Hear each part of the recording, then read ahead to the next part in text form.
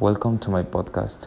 In this podcast, I interview my grandfather to find out how he thinks it will be life after the pandemic. Let's start. First idea. My grandfather told me that when we go back to class, everything will be very disorderly because we will be used to a different way of studying. Second idea, local business will recover from the shortage of people and regain their economy. The third idea, the global economy will reactivate and be strong.